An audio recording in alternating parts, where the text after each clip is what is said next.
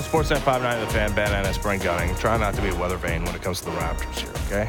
Because it was early on in the season, especially after the Portland loss, talking to Michael Grange. I think I did ask the question, like, are they one of the worst teams of the NBA? It did feel like it at one point. And then they went and beat up on the Milwaukee Bucks. Yes. And then they went out on the road and had a 2-2 road trip, coming back against the Spurs and beating up on the Mavericks. Things were looking good. Hold their own against the Boston Celtics in their first in-season tournament game, and then Talent eventually winning out. And then they go out and get themselves blown out in their second in-season tournament game against the Orlando Magic, dropping themselves to 6-8 outside of even the play-in tournament, which is different than the in-season tournament, out of the play-in portion of the Eastern Conference playoff teams. They are now in 11th place in the Eastern Conference at 6-8. The Orlando Magic at 9-5 find themselves in 5th in the Eastern Conference. This is how I think I would describe the Raptors. Just kind of quickly looking at it, I think they are the worst team with good players. Like all the teams that are beneath them in the standings, it's like, okay, like maybe they have one guy that you can hold your head up. It's like, okay, Wemby with the Spurs or the Pistons, like Cade Cunningham. That's a nice piece. Like you're happy to build around that. But the Raptors are the worst team in the league with legit bona fide building blocks, 3 of them in Siakam, Barnes, and Anunoby. I think that's where I finally settled on them. Right, yeah. They have multiple good players. Yes. But yeah, nobody's as bad as the Pistons, who have now lost 12 in a row and could not beat a Nuggets team without Jokic. But maybe they're doing Jamal exactly what they need to do. Yeah, that seems like a lot of seasons of doing exactly that. All right. Time now for our Insider, brought to you by Don Valley North Lexus, where you can expect excellence online and in the showroom. Visit DonValleyNorthLexus.com. He is inside his apartment, Blake Murphy of the Raptor Show. How's it going, Blake? Weird way to tee him up. Well, he's the insider. That's why he's the insider. He's inside his apartment. Oh, okay. That's what I mean. I am inside my apartment. I can confirm. I'm all right. That game last night was pretty dispiriting, though. How are you guys doing? I'm all right. I was also dispirited by it. We're fine. And there's many angles, many avenues we can choose to talk about that game. And I honestly, I'd prefer not to, but we have to because it was the only Toronto sports team in action yesterday. Honestly, Blake, like I know we're going to get into the numbers and the more tangible aspects of this team, but it's just so often this season I felt like a lack of intensity with this Raptors team. Like, am I off base? No, you're not, and it's not acceptable at this point, right? Like this has been the norm, not something that happens once in a while. I tweeted last night, this is 7 times in the last 9 games that they've gone down 16 or more. And that is almost always in the first half, not like a late game pull away or anything like that. So even these games they're pulling out, the overtime win against San Antonio, the comeback against Washington, all of those games, like Detroit is the only game recently where they've looked good start to finish. The Dallas game was a good one. That was now 2 weeks ago. That was the last time they looked really good against a good opponent. So this is kind of what 500-ish teams do. They're going to look really good at times. They're going to look really bad at times. But, similar to Cade Cunningham's talking point after the Pistons lost the other day of, we're not good enough to come out with this level of intensity and come out flat so regularly. That's got to be what the Raptors are talking about right now. And there's a lot, numbers wise, tactics wise, et cetera, that you can try to correct. But the fact that you are digging yourself a hole almost every single night and you are not talented enough to consistently dig out of holes, that's problem A1 here. Yeah, and I don't want to do like Mr. Sports Trope guy here, but I did, and maybe it's, again, like I said off the top of this show, maybe it's just soothing me. I would have loved to see Darko Rajakovic be a little bit more stern or a little bit more upset at the conclusion of that basketball game. Like what we saw from Jalen Suggs, that type of intensity, and nobody's going to nobody's going to relitigate Scotty Barnes for Jalen Suggs. Like, obviously, the Raptors made the right decision there. But, like, where is that? Like, and especially after you see Jalen Suggs celebrating in the manner that he did, getting off to that great start. And maybe it's not necessarily Scotty, but maybe also Scotty, who's like, yeah, you know what? I'm going to take that as a reason to get up for this game, even though you shouldn't need reason to get up for a game if you're the Raptors. But is it fair for me to land some of that criticism on Darko Rajakovic for the lack of intensity that we've seen here? Yeah, I mean, I'm sure he shares in it, right? Like he's the one getting these guys prepped and coming out of the locker room to start the games. Those first couple plays, what is that script like? What are you saying messaging wise before they go out there? What do you say at the first time out if it starts to happen? And Darko said the other week after the Washington game, character matters in the first half too. And so it can be one thing to have this character where you can bounce back, you can fight back. That's a good thing to have. But again, you don't want to put yourself in that spot regularly. Now, at the same time, like the players have to go out there and play better. It's pretty much as straightforward as that. And they have a couple of really good players. That Orlando team was missing 2 starters yesterday and went 10 guys deep. The Raptors cannot do that even fully healthy. So that's a small part of this as well. Most of those holes they're building have come during that first bench stint, late first quarter, early second quarter. So not a ton to do about that personnel wise. But yeah, when the starts are this consistently flat, that blame is shared. Now the Suggs side of it, man, he was a lot of fun to watch yesterday. He has probably 3 of his best 5 or 6 career games against the Raptors. He has his best points per game, his best true shooting percentage, all against the Raptors compared to any other team. So he gets up for it. Scotty Barnes, I'm sure, is a bit more of I don't think about you at all, right? Because I got picked first. But yeah, you would have liked to see someone match Jalen Suggs' intensity yesterday, and I really didn't think that was there, other than maybe from Dennis Schroeder, who was solid, but your starting point guard only had 1 assist. So even then, I don't know that anyone answered the call from a guy who, I like Suggs and I like the defensive intensity. That starting backcourt averages combined 14 points and 3 assists. You should not get sunned by Jalen Suggs and Anthony Black as a backcourt. And counterpoint, though, he's like a capital W winner. Right? Like the Raptors over the years, especially with Nick Nurse's tenure, they've had some capital W whiners. And this is the in-season tournament. It's the closest thing we have to March Madness. Exactly. So of course it's his time to shine. One of the theories, we were talking about this to kick off the show today, and one of the theories I bandied about this is, it goes back to something we've talked about, and I'm sure these conversations have made its way to your ears, Blake, in Leafland, of the personality of the star players on the team. And I don't look at it as a critical flaw for this Raptors team. But when I look at Scotty, he's a guy who, if you poke the bear, he'll get engaged, but he can kind of sleepwalk through games at times. Pascal Siakam, I don't think he's a dour presence, but I don't look at him as the most fiery guy. And OG Anunoby's an incredible competitor. But again, I don't look at him as Mr. Rah-Rah. He's always locked in, but I don't necessarily look at him as that type of guy either. How much of it do you think is just a bit of personality from the 3 kind of key pillars of this Raptors team right now?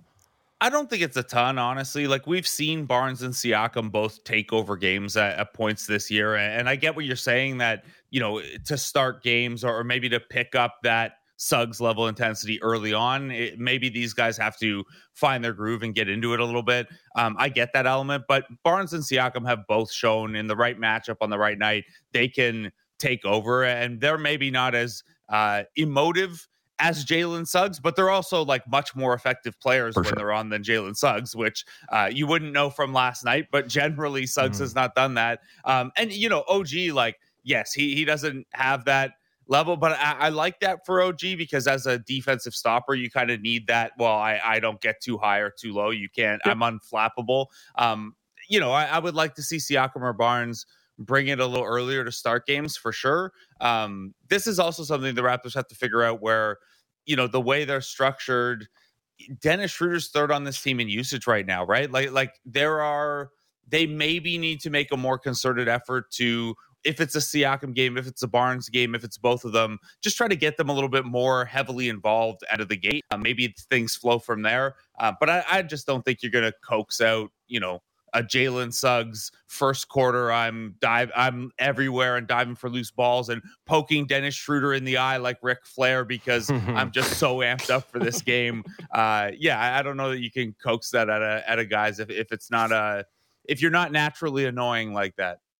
You rightly pointed out that the Raptors and Magic are kind of like mirror images of each other, that the Magic were actually one of the few teams, I think they're actually the only team that had a worse offensive rating than the Raptors going into yesterday. I haven't seen the updated stats, but worse offensive rating than the Raptors and a better defensive rating than the Magic. I actually have seen that the Magic are now number one in defensive rating in the NBA after yesterday's game. And they're younger and they have more flexibility. It's like not even a question of whose future do you feel better about, because I think it's pretty clearly the Magic who are seeing it now manifest itself into victories, and also with, again, the flexibility. But like, how much better are the Magic off than the Raptors right now?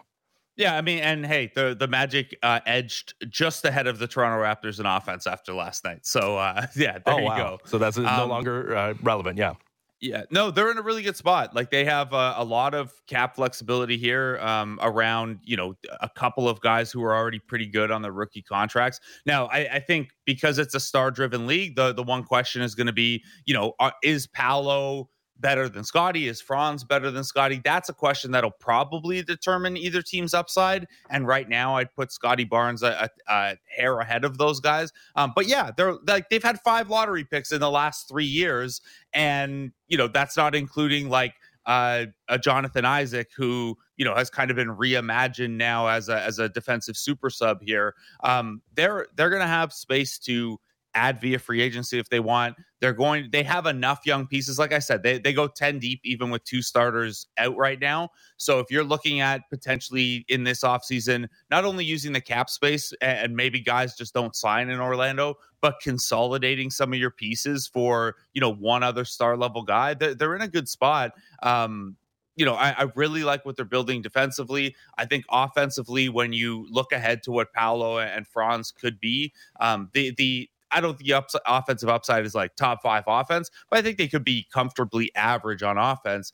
If you're the Raptors, you have a better top 3 right now. Siakam, Anunoby, and Barnes are better than the best 3 that the Magic can roll out there. And the Raptors numbers remain really strong with those 3. But guess what? If you roll the Magic's top 3 out there, 2 of them aren't about to be free agents, and their best or second best player in Siakam isn't sitting there wondering what his future looks like and whether it's with this team. So, cap wise, youth wise, just kind of direction wise, the Magic make more sense right now. And part of that's not making decisions on key free agents. Part of that is that the Magic have been, a lottery team for 4 years in a row now and have 5 lotto picks over the last 3 years. Yeah, I don't know that the Raptors have the appetite for that. Yeah, being atrocious, it eventually can bear fruit. It just can take a while. The Raptors, I don't know, maybe atrocious is too strong of to talk about last year, but they found themselves in the lotto. They got a pick, and Grady Dick. Can we just get a little check-in? Where are we at on him?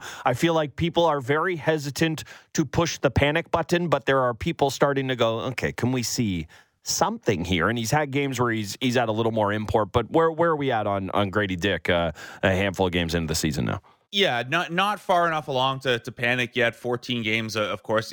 Everyone would like to see him shooting the 3 better. He's at, I think, 24% right now. And most troubling to me, I think, is early in the season when the shot wasn't dropping, he was still doing a lot of things like loose balls, offensive rebounds, smart cuts. And now, you kind of don't notice him when he's out there other than, when the 3 misses. So that's not great. I think he's probably, I sat down before the season. I looked at the 905 schedule and the Raptors schedule, and I think there were 11 dates where both teams are at home, the schedules don't conflict, and Grady could maybe get some time down there, get 30 minutes in, get some shots to drop and get that confidence back up. I think that's probably in the cards for him when the Raptors come back home next. I just think it's probably not helping the confidence to get these small bursts here and not see the shots drop. And this isn't unusual for even, a late lottery pick. Like the Magic have Jet Howard, who was a lottery pick, down with the G League pretty much regularly right now. This happens around the league.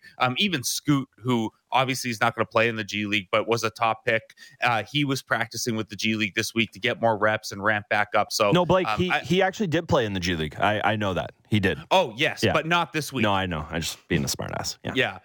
So I don't know. I think you've got to take a longer view here. The hard part is like the Raptors need his skill set to be good right now. Like their bench doesn't have a chance without some extra shooting in there, and it's not there right now. So they're going to have to figure out how to balance because he needs those reps down there. He needs to be able to play 30-plus minutes and see some shots struck. Do we think that maybe part of the plan, and I don't think they would look at it strictly this way, but it's, all right, if you can do some of that, you can maybe get the confidence up with some 905 games, and then, depending on the direction the season takes here with, a possible Gary Trent Jr. trade, that maybe there are more consistent minutes for him. I'm not sitting here saying that makes the Raptors a better team. I think it makes them a worse one this year, but I do wonder, could you see that kind of being I'm not saying their main plan because Masai and everybody will tell you they still want to compete and make the playoffs, yada, yada, yada. But could you see that being a possible kind of roadmap for his development this year?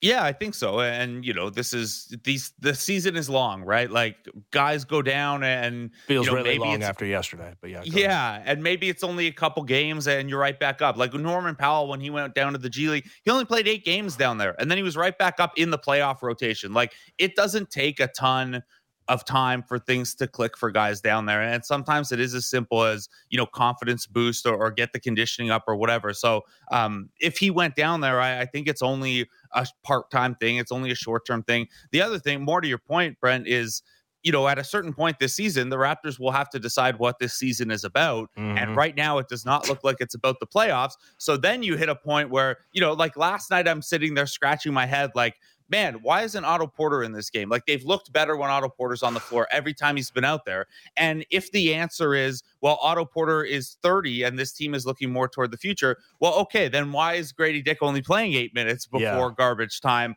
There is still that kind of incongruency that the front office and coaching staff are going to have to make a call on. Like, is this about winning now, or should you be playing the 20-year-old and the 23-year-old and the 24-year-old more? No, you're trying to do all things at once, and you're doing no things. It's not working very well. Not very well at all. I'm okay. Before I let you go, let's litigate where we are with the Nick Nurse divorce. Who it felt like he made an adjudication that the bench was no good. The starters had to play 47 and a half minutes a game, and that Malachi Flynn, in particular, not capable of being a rotation player. And yeah, he looked like he was onto something early in the season. Since then, Flynn has kind of figured out a way to be not a zero when he hits the court, but I don't think anybody is like jumping out of their seats when Malachi Flynn hits the court. And the Raptors bench is 26th in the NBA in net rating. Who's winning the divorce? And it's easy to say like, hey, the Sixers are one of the top teams in the Eastern Conference and they no longer have the James Harden thing to deal with, but we expected that either way. But like from a Raptors perspective, who's winning the divorce? Yeah, I think Nick Nurse right now for sure, right? Like you look at this and you can certainly see why he didn't lean on the bench. But now I would still argue that you should not be that top heavy ever. Like it's just not a sustainable way to play. It puts you too at risk of injury. It's hard rotation wise. Like they should have taken more lumps, at least trying with the bench in the past. But Nick Nurse is probably looking over and being like, see, like your half court offense, nobody can score. There aren't that many guys on this team who can both dribble and shoot.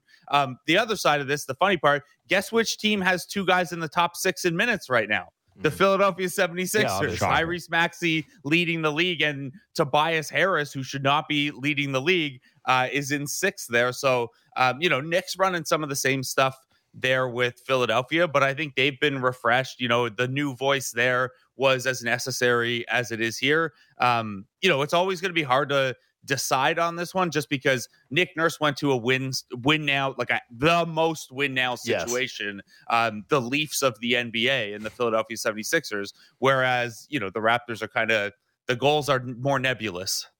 That's for sure. God, now I'm Joel Embiid crying in the tunnel. I'm like, don't call us the Sixers, but you're so right, Blake. So I just lastly, before we let you go, actually, Ben thought we were done. I have one more. In-season tournament. Raptors are kaputs and done with it now for all intents and purposes, but where are you at on it? Like, I seem to recall, and maybe this was just the way I saw things, but the discourse heading into the year was, this stinks. It's a gimmick. No one wants it. The arbiter of all things right, I was always on board with thinking this was going to pull people over. Are you surprised that it seems to be as kind of popular as it is, for lack of a better term? Not really. It's a long season. People get bored. It's fun to have things to get excited about. Like last night's game actually feeling like it had stakes, and there's no downside, right? Like Friday's game against the Bulls now here is an in-season tournament game. It no longer matters for the in-season tournament. Oh well, it's just the regular season game. Like there's no downside here whatsoever. Some of the courts I actually think Toronto and Orlando have two of the best courts. The kind of bright red ones are still kind of hard to watch, but yeah, it's fun. Like the Pacers have clinched a spot, and that's probably something that they can look at as like those knockout stage games. Hey, it's prepping a young team for the playoffs. The only question I really have is like the number one in-season tournament team so far has been the Lakers. You are the most storied franchise in NBA history. Are you hanging a banner if you win the in-season tournament? Yes. 100%. You hang it in the gym at LeBron's house. That's what you do. You don't hang it at is it still Staples, Crypto? I don't know, whatever it's called there,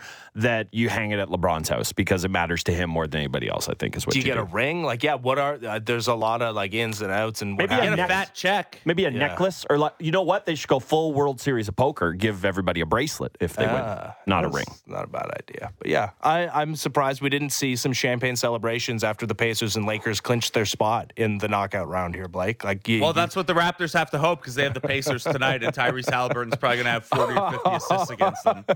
Yeah, quickly. In predicting tonight's game, because the Pacers scored, 157 yesterday against the Hawks. How many points the Pacers are going to put up against a team that's still hanging in top 10? I did see the Raptors they didn't drop outside of the top 10. They're 10th in defensive rating, but against the best offensive team in all of the NBA. How many points are the Pacers putting up tonight?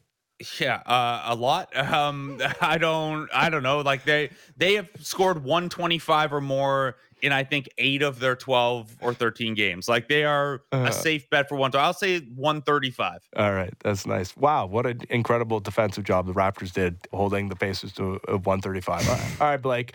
Great stuff as always, buddy. See you guys. Bye-bye. Blake Murphy, The Raptors Show. He was our insider, brought to you by Don Valley North Lexus, where you can expect excellence online and in the showroom. Visit DonValleyNorthLexus.com. He's right that the Raptors are not in it to tank, right? They did their one-season tank, and it bore fruit, in the form of a 4th overall selection. Like, they won the lottery, and not only did they win the lottery, jump it up from 7 to 4, but they got the guy who was Rookie of the Year. Like, unbelievable set of circumstances that in 1 year where you're not playing at home, all those things fall into place, but it's one guy. And, you look at that Magic team and all the lottery picks that are playing for them. Yeah. And the Raptors were able to get They even have ones that aren't good. Like Markelle Fultz is there. He didn't play last night, but he's poking around there. Right. And it's maybe not necessarily fair to just talk about lottery picks because guess what? Pascal Siakam, OG Anunoby were not lottery picks, but those guys are those are lottery pick talented fellas that were drafted and developed by the Raptors. But to his point about, hey, they're not interested in doing that here, and maybe this fan base wouldn't be able to handle that. I mean, you can't do it now that Scotty Barnes is already here and you've already got pieces. That's the problem. It's a sport where, man, unless you are the Suns, I guess, because now they have Matt Ishbia who's going to pay through the nose, right. or you're a team that is a free agent destination where you can go out and attract either via free agency or you can trade for, I mean, James Harden's a bad example. Let's call it spade a spade. I want to go there destination. And I know the path to success is the Raptors being a 50-win-ish team and then doing that trade for the guy that's in a bad circumstance. But where's the path to getting to that if you don't have more depth in the form of young lottery pick players? That's why you have to trade Pascal Siakam and OG Anunoby. I hate to break it to anybody who's hearing this. That's why. I feel like we're in the same place as we were last year. Where it's like, what's wrong with the Raptors? They have some good players that are playing really well and are all-star level. Like OG Anunoby could be in the depoy conversation, and Pascal Siakam is an all-star, and Scotty Barnes is a Rookie of the Year. How come they're not good? Well, that's only 3 guys. On the court at one time, there needs to be 2 more, and then beyond that, there needs to be 5 more beyond that, and Raptors just don't have enough good players. And in the regular season, if you're not going to play those guys 48 minutes a game, Malachi Flynn has to be part of this team. And Grady Dick, learning his way through his first NBA season, has to be part of this team. And Chris Boucher on a night-to-night basis, you can't like. There's just not enough good players, is what it comes down to on this Raptors. Yeah, I mean, Blake mentioned it and I didn't bother asking him the natural follow-up because guess what? We're all waiting for the answer to this. But Blake said it. At some point in time, we thought it was going to come last year. We thought it was going to come in the offseason, but apparently this year it actually is true. At some point in time, they have to decide what they are. They have to decide. Are you a mushy middle team and you're perfectly happy to pay through the nose to continue that? I highly doubt it. You're going to have to make your decision. I would have liked it made last year. It does seem like they have to do something because I think that this, we'll see. I know. We've been having the same conversation around this team. You know, is there any team in the city that we haven't having the same conversation about for seemingly a decade now? Like, at least Blue Jays gave us another, like, this is a different window. Like, 2020 felt new. I guess 2019 as well. But, like, this Raptors team, we have the same conversation for 2 years. The Leafs team, I mean, thank God they finally won around last year. But really, we've been having the same conversation for a decade. Yep. And the Raptors, it's like, I know the title was only in 2019, so it can't be that long. But, man, it feels like, does it feel like 3-4 years ago, or does it feel closer to 10 that the Raptors won the title? It does, but yeah, that keeps you from going like totally off the rails and criticizing this front office. Because, boy, does it. Hey, it's the worst thing that you can be in all of pro sports is like, what the hell are you? Yep. Like, again, the Magic. And especially with a guy like Scotty Barnes. Like you. Yeah, what the hell are you? Yeah. Like, what are you doing? Nebulous, right? Great question. Like, are you trying to win? Are you not trying to win? Are you playing Grady Dick minutes, even though that they're not the most effective? Like, are you just maximizing your potential to win every single, like, what are you?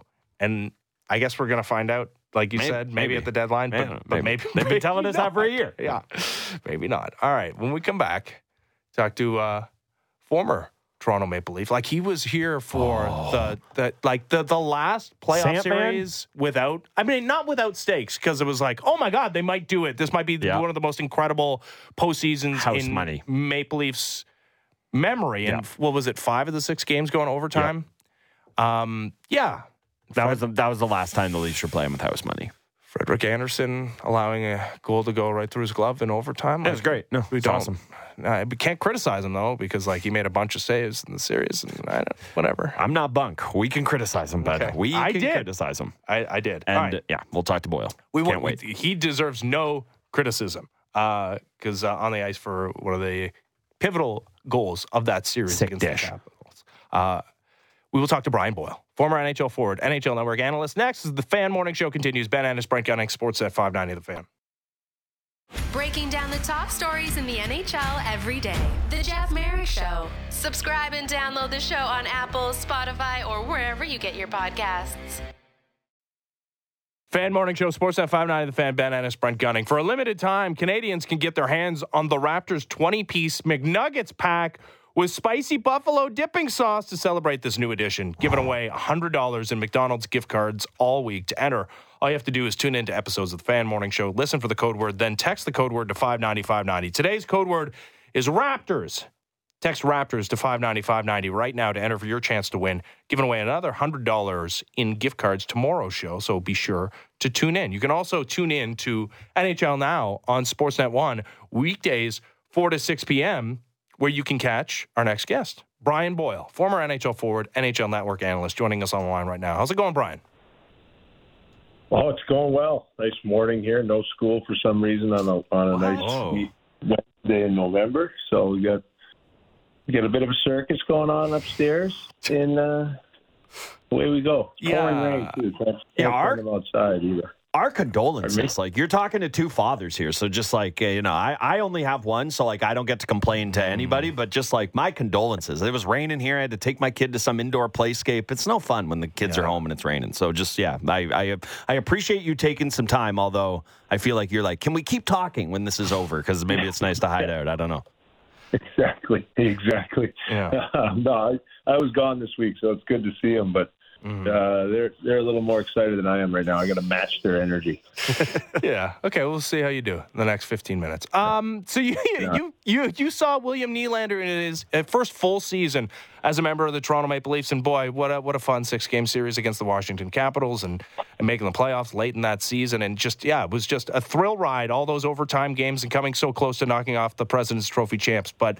William Nylander, he was top 10 in Calder voting that year. No doubt that the sky was the limit. I mean, he appears to be on pace he is on pace, but he appears to be headed towards 50 goals and maybe 100 points. Did you see this coming from him? He's got that ability, that raw talent. And, I don't know if it's his demeanor. I don't know if it's because of the value that they had with Mitch and Austin, but it seems like he's been, I don't know if underappreciated or overlooked or however you want to say it. He went over to Sweden and he didn't single-handedly do it, but he won 2 games for the Toronto Maple Leafs. He was electric. He took over the third period against Detroit, and he was good all game. That was kind of a low-event game, in my opinion, the first 2 periods, and then he just got everybody out of their seats. Yeah, I mean, all the stuff he was doing in the media and the Swedish media after, I thought was just awesome. It was so entertaining. He has been the same kid since day one. He's unapologetic for it, and he goes to work every day, shows up. And the other thing is he works extremely hard. He works at his craft. He shoots all the time after practice. I mean, this guy is showing everybody what he's capable of right now.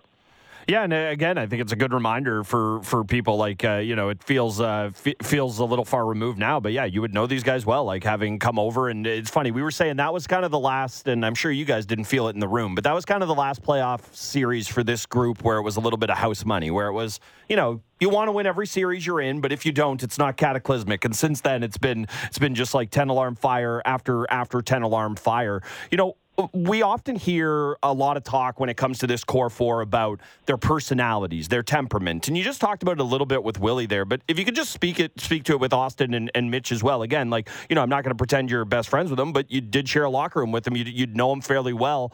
What are those guys as kind of competitors? Because I think sometimes, and unfairly at times as well, they get kind of criticized for, maybe sleepy isn't the right term, but they're not the most overly fiery guys at times, or at least it doesn't appear that way from the outside looking in. What are those guys like in terms of their temperament?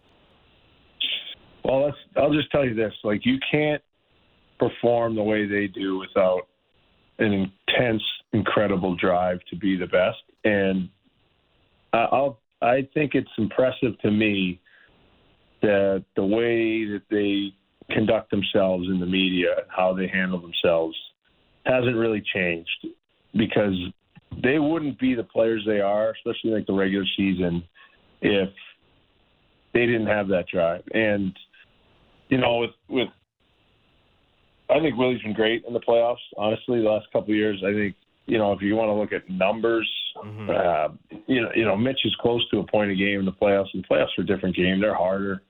And Austin's got, a bunch of goals. That first playoff when I was with them in Washington, I was really choked that we didn't win that series. I thought we were the better team. And the party message for me was just like, guys, you don't know when your next chance at a playoff run is. So, when you go into a playoff, you have to believe that you can knock this team off. And I thought we did some growing up. And, it turns out it hasn't really translated quite like I thought it would have. I thought this was going to be a group that really, was going to win multiple rounds every year, but it hasn't really happened yet. But it just shows you kind of how hard it really is. And they are heavily scrutinized. Everybody knows that. There's a lot of questions being asked, and it's gone, I'd say, fairly well in the last 5-6 years in terms of day to day. It's not, they never really had to deal with something like what maybe Edmonton's going through right now. Yeah. They have the flash and dash. Obviously, maybe people want to see a grind out game. I don't know, but they're playing to their strengths. They're doing what they're very good at. And if they're surrounded by great vets that show them exactly what to do when the time comes, I think it's a goal here and a goal there, and they're winning playoff rounds. Mm-hmm. Yeah, No doubt. But for whatever reason, over the last half decade, those 1 or 2 goals have been very difficult to find. Again, not difficult to find for William Nylander during this regular season so far. He's a pending free agent, and we'll see how that plays out. And apparently his agent and Brad Treliving going to re-engage here maybe in the coming days as we approach the trade deadline in February. But it does feel like, and Brian, you can speak to this, like he's never going to be at the top of the marquee as long as Austin Matthews is a Toronto Maple Leaf, and he just re-upped, right? Austin Matthews is the best 5-on-5 best goal scorer, period, since he entered the league. He's going to be the face of this franchise, despite the fact that John Tavares wears the C. But to that point, John Tavares wears the C. He's the hometown kid. He decided to come back here. Mitch Marner, also an Ontario guy. I mean, can you see it being difficult for Nylander, knowing that he could be a capital S star somewhere else other than Toronto, to take a back seat to those guys? Or does he feel like he has the temperament to do it? Well, he already did, didn't he? Yeah. It's been his whole life, right? He kind of got dragged through that negotiation where he didn't come. Where did he start in December, or when did he signed it right before December 1st? Yeah. Yeah, and so now, and he's performed. He's kind of lived up to his end of the bargain, I think. And I mean, if the Leafs come to him and say, "Here's $88 million, that's your jersey number. Here's 8 years," maybe he feels like, okay, they can now, and it shouldn't matter. If you get what you're worth, the rest shouldn't matter. You need 23 guys, usually 25 or 26, during a long, deep playoff run if you want to get to where you want to get to. And do you have to be the highest paid? I can't answer that, but I don't think that's what he wants. I think he just wants a fair shake where it doesn't have to be, pulling teeth to really get just what he thinks he's worth. And that's, that can come into it a little bit. I think, again, he parked it, and aside from maybe the start of that contract where he hadn't played and came in right before December, as you said, took a little adjusting because it is hard to just jump on a moving train. But since then, I think he's been very, very good. And if you're a manager, who are your best players, and how do they fit in your team? And you sign them up. That's where you start. Mm-hmm. Obviously, the priorities are who drives the bus here. And right now, Willie's driving that bus. Yeah, you're right. Like, fan perception and being at the top of the marquee, not as relevant as, being paid what you feel you deserve. And I guess, William Nylander, especially if this thing continues the way it started, could go out in the open market and say, I kind of want Austin Matthews money. That's unlikely to happen here. But the argument he has that is, I think, a fair one is looking at Mitch Marner and John Tavares and making, in Marner's case, almost $11 million. For Tavares, it is $11 million, saying I'm at least as valuable as those guys. How is that dynamic as far as looking at the number that you're being paid and the internal pecking order of a team and saying that at least I need to be valued at the same level or more than some of the other guys that I clearly am as valuable as? I don't know. I'd hope it wouldn't be comparing to his own teammates, but again, it's out there and it's a storyline, so he'd have to have some effort to not see that being written or hear that on a station. He'd have to do a lot of work just to try to avoid all that. But I agree. He's being talked about quite a bit. He has had a great start to the year. He had 40 goals last year. He's done a number of things that would point towards every other team in the league being like, how do we get this guy signed? What does he need? He is a priority. And if you just make him feel like a priority, then. But he's gone into this season not extended, and they were trying to get Austin signed up, which I probably would have too. He's a little bigger, a little younger, scores tons of goals, and Austin's Austin. He's an incredible talent. Willie's just showing that there's still room for him to improve. The raw abilities he has, he can change a game in one shift.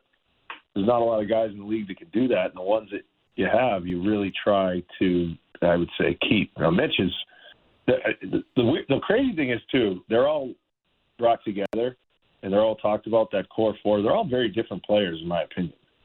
For sure. They're all forwards, yeah, but they're all very different players. And it's how do you pick one? Because they add a different dimension to our team that makes us our team.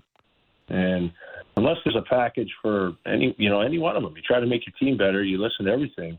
Not suggesting there is, but you try to probably keep them and figure out a way to make them happy. Yeah, and, especially, again, like the cap, it always bogs down all these conversations. But, there's a lot of talk of can you pay the forwards this way? It's like John Tavares has one more year left on his deal, and I don't know what he's going to make, but it's not going to be 11 on the next one, and you can kind of deal with it there. You've always been so good in both in your playing career. This was a part of what you did as a great, kind of, obviously on the ice as well, but your locker room, just being a great locker room guy. I've heard you talk a lot about this, in your post-playing career as a media guy now.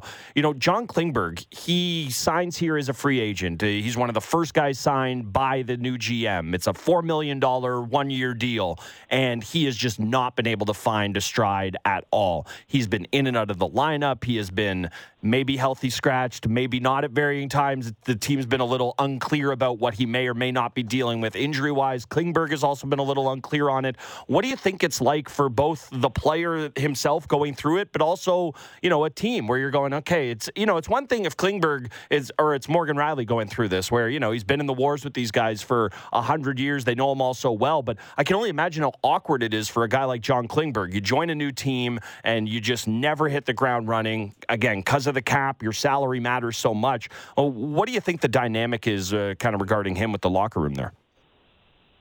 Hopefully the boys are trying to help him out, because it is not easy when you lose any semblance of confidence and ability. And I know he's dealing with an injury, and he's obviously he's not a shutdown defender type. He never really has been. And he's not necessarily a burner, but his edges and his deception with how he uses his legs are a big part of his game. And, something is hobbling him. I don't know if it's a knee or what it is. When you lose that, you can't trust those edges, and you can't trust your game, and you're losing confidence. Haven't had a great start.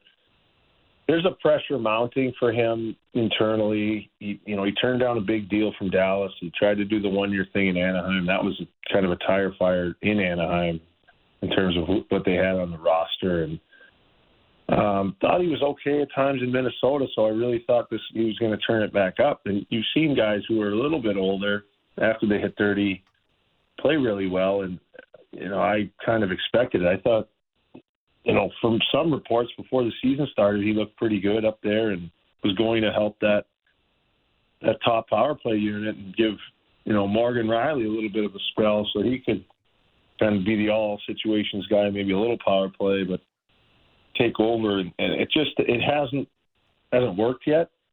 It is a hard transition. It's a different operation up there. I mean, I remember I got there, and you go to the airport, you bus over from the check-in to the airplane. You have to all these customs everywhere you go. It's just much different.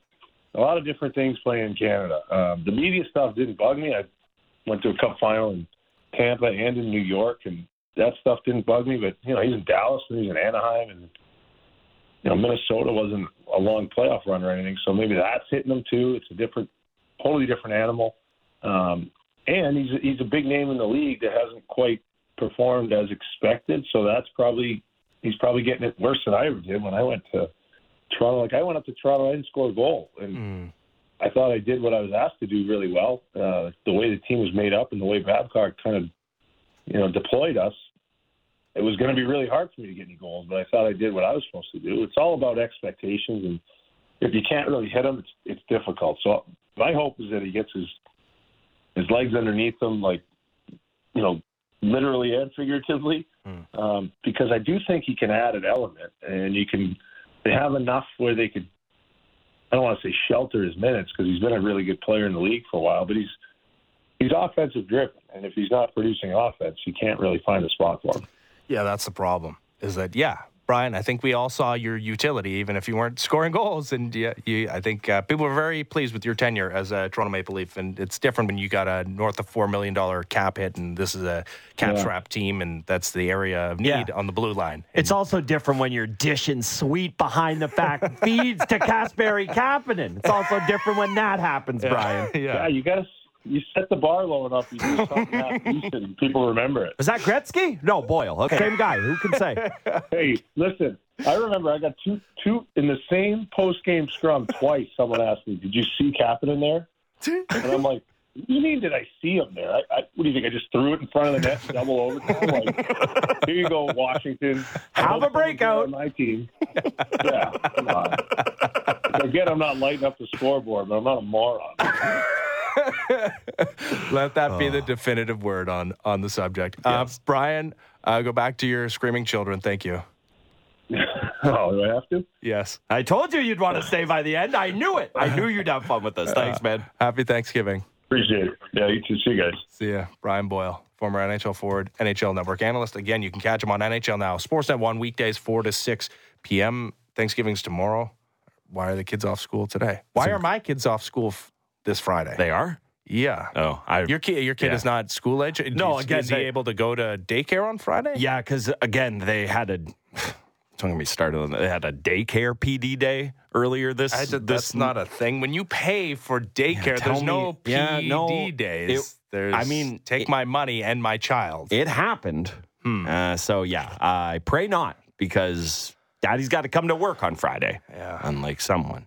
God, Brian Boyle, he talked about, a couple of goals this way, like 5 games in that series that went to overtime. And I don't know, maybe it doesn't play out this way, but gosh darn it, doesn't it feel a little bit different from a pressure perspective if they break through in attempt number 1? No, I actually do. I don't think it's like, who knows? No, I kind of do. I think that winning begets winning early on. Like, David Pastrnak is not David Pastrnak if he is not inoculated in that Bruins team and they go on to win and you feel great about Jack Hughes. Yeah. He's going to be a better player for having won a round at this point of his career. Yeah, but wasn't that the argument that why the Leafs were going to win the Cup last year after they broke through in a but there was so much game series think against about how the much Lightning. less scar tissue is on that team versus this one. It's like they had a breakthrough. There's still a lot of scar tissue there. I get it, but and saves and stuff. No, the shackles were off. So I get where your mind goes, and that's where my mind goes as well. I don't think it's as simple as saying, well, then,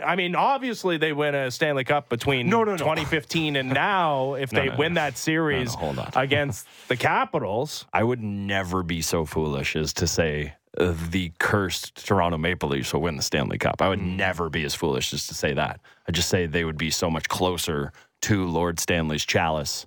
And the pain would be greater, but I do think that it would be different. We could have gotten closer to them being a normal team. Team. They're still totally normal. We just had a guy not wearing a shirt on Swedish television sending nudes and talking about being a groovy dude. So he didn't send nudes. He said he has sent nudes. Oh, okay. What's the difference between what I don't know. said? It wasn't like on the show he was sending nudes from the stage. That would have been quite a move. It's like, all right, Willie, we've brought in a photographer here. You're already halfway undressed. That would have been, I don't know what happens on European television, but that feels like a bridge too far. But I don't know. It's also weird that that all feels very embarrassing, that talk show, and I don't know, pretty silly and stupid. Yeah. But if you did that, and Willie was on board, he was like, yeah, fine. That's just the nature of the beast. It's imagine he agreed to do something like that in North America, how much we would be making fun of the interviewer and the format that was taking place. Yeah, Europe is different in many ways. There's a Quebec talk show that I know occasionally our politicians will find their way on, and it has much more of that kind of feel. And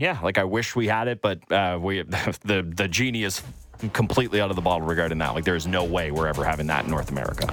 All right, we don't have a game to talk about tomorrow when it comes to the Maple Leafs, but they're practicing. So there will be things to talk about, tangible Maple Leafs things. Make things to talk about, yes. All right, we'll be back tomorrow. This has been the Fan Morning Show.